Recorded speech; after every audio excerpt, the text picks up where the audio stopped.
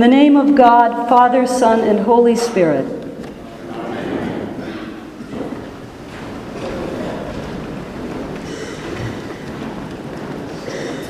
Language and communication have always been keen interests and observations of mine.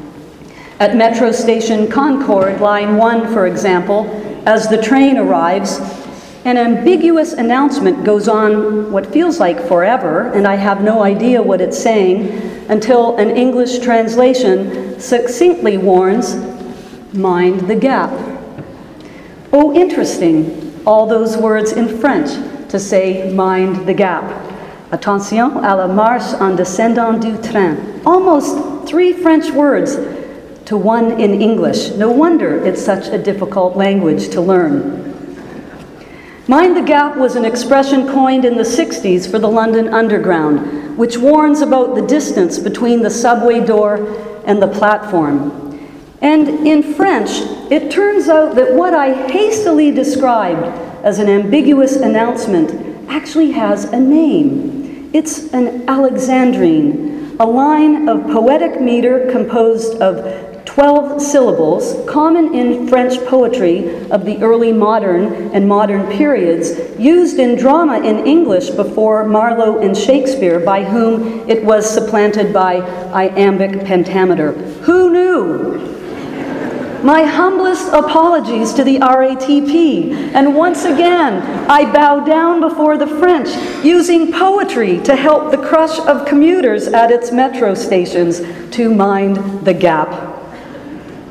Truth is, our lives are replete with gaps we need to mind. Gaps between hearts and minds, between thoughts and words, gaps between what we say and what we do, gaps between how we want to live and how we actually live, endless gaps between the inner and outer realities of our lives, gaps we need to mind. It has been thus and ever so. Israel's storytellers unashamedly expose the gaps between any lofty ideas we might have about God and the character of Yahweh presented in the narrative we heard this morning about King David's rise to power and kingship. In the first part of the story, the Lord summons Samuel to go to Jesse in Bethlehem to anoint a new king. Samuel is justifiably hesitant. There already is a king, and if a sitting king hears you are about to anoint a new king, you're asking for trouble. "How can I go?" Samuel asks. "If Saul hears of it, he will kill me." And the Lord straightaway tells Samuel, "I know. Take an animal with you and tell the elders of the city you've come to offer a peaceable sacrifice to the Lord." In other words, tell a little lie. Or what Old Testament scholar Walter Brueggemann calls a divinely authorized deception, in which Yahweh will stop at nothing to move the kingship toward David. Mind the gap between our lofty ideas about the divine and the down-to-earth humanity with which the ancient storytellers often depict the divine.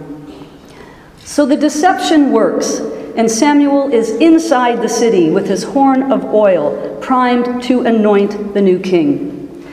The drama continues as Samuel gets Jesse's sons to parade before him like contestants on The Bachelor. More advice from the Lord, this time on the job profile. Don't fall for looks or height or stature, because, I, the Lord, look upon the heart. And then, after no less than 7 sons are passed by and rejected, the divine connects with her inner material girl after all, and chooses and anoints the one with gorgeous eyes, who will eventually dazzle both men and women. Mind the gap between the job profile and the hire. And even though King David becomes a revered figure in Israel's history, somewhere in and around the land of Canaan, Uriah, the husband of Bathsheba and a future soldier in King David's army, is not pleased with the Lord's choice. Would that the Lord had not chosen the youngest and the most attractive of them all, because Uriah will eventually lose his wife and his life to the ruddy and handsome king. Mind the gap between personal behavior and public greatness in the kingdom of Israel and the kingdoms of the world. A mere 15 verses into the Gospel of Mark, Jesus had proclaimed that the dawning of another kingdom was at hand, the kingdom of God, a kingdom. His listeners had been raised on the victory stories of their ancestors. They knew what a kingdom looked like, and if the kingdom of God was at hand, they wanted it to break into their oppressed lives now, visibly and powerfully, and fix everything. Jesus knew they had plenty of images and ideas and expectations for God as King of the kingdom and for what an anointed Messiah King should look like. On the surface, Jesus attracts their attention by healing lepers and casting out demons, but deeper down, something about him doesn't quite fit the job profile. Mind the gap. With a crush of listeners clamoring to hear him, Jesus begins to teach about the kingdom of God, but he addresses the crowd sounding a lot more like a poet on stage than a king or Messiah. And here I want to channel Lucinda, our dean and former actress, because I imagine Jesus with one hand on his chest, like sweeping his arm across the crowds and staring off slightly elevated in the horizon, saying, "With what can we compare the kingdom of God, and what parable will we use for it?" He continues, "It is like a mustard seed, the smallest of the seeds on earth, which grows up and becomes the greatest of the shrubs." A mustard seed, the kingdom of God, the greatest of the shrubs? I mean, sure, the smallest of the seeds becomes the greatest of the shrubs, but at the end of the day, a shrub is a shrub. And not the expected Messiah metaphor for the kingdom of God. The mustard seed is used to get their attention, to get our attention, to drive home the point that the message of hope proclaimed by Jesus is vastly different than the limited human vision of greatness shared by leaders and kings and crowds, and probably most of us too. Jesus uses poetry in the language of parables to help us to mind the gap between our expectations and his for what it means to live in the kingdom of God. The kingdom of God is at hand, is near. Elsewhere in the Gospels, Jesus will say definitively that the kingdom of God is within. And here is the dramatic turning point in their history, in their lives, in ours.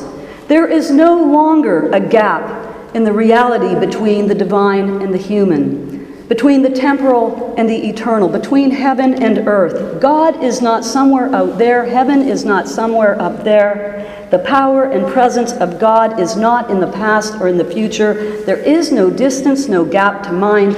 God is within, here, and now. No longer are we looking for some power out there to sweep in and fix everything. The answers are within, where God is and where love resides. And this changes everything if we have ears to hear. And if we're listening, our rabbi's teaching redirects our entire being to the cultivation of the life and wisdom within, where the kingdom of God is, where the Spirit is, where Christ is. From now on, therefore, we regard no one from a human point of view.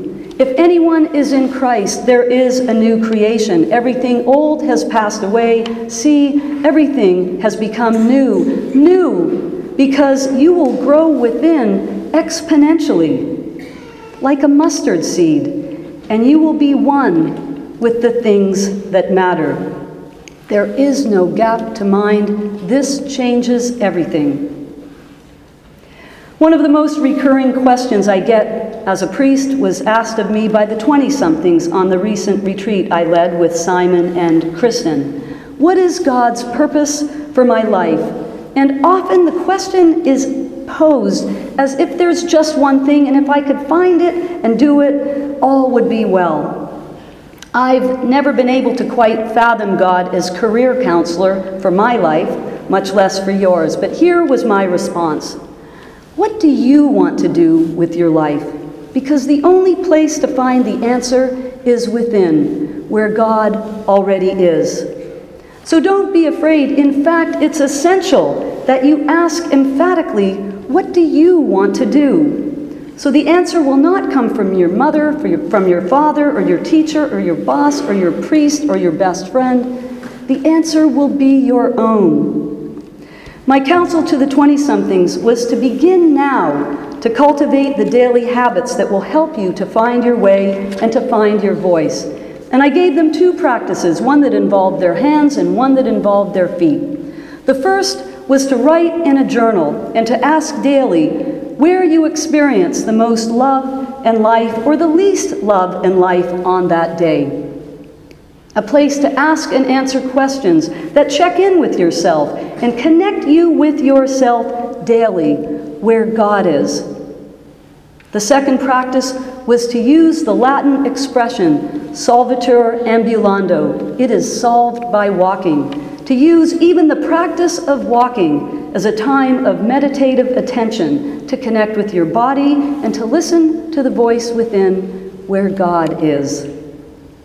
Learning to trust yourself, your instincts, your voice is the journey of a lifetime. So whatever your age, learn to make it your path now and not someone else's. Start by asking, what do I want to do? What am I thinking? What am I feeling?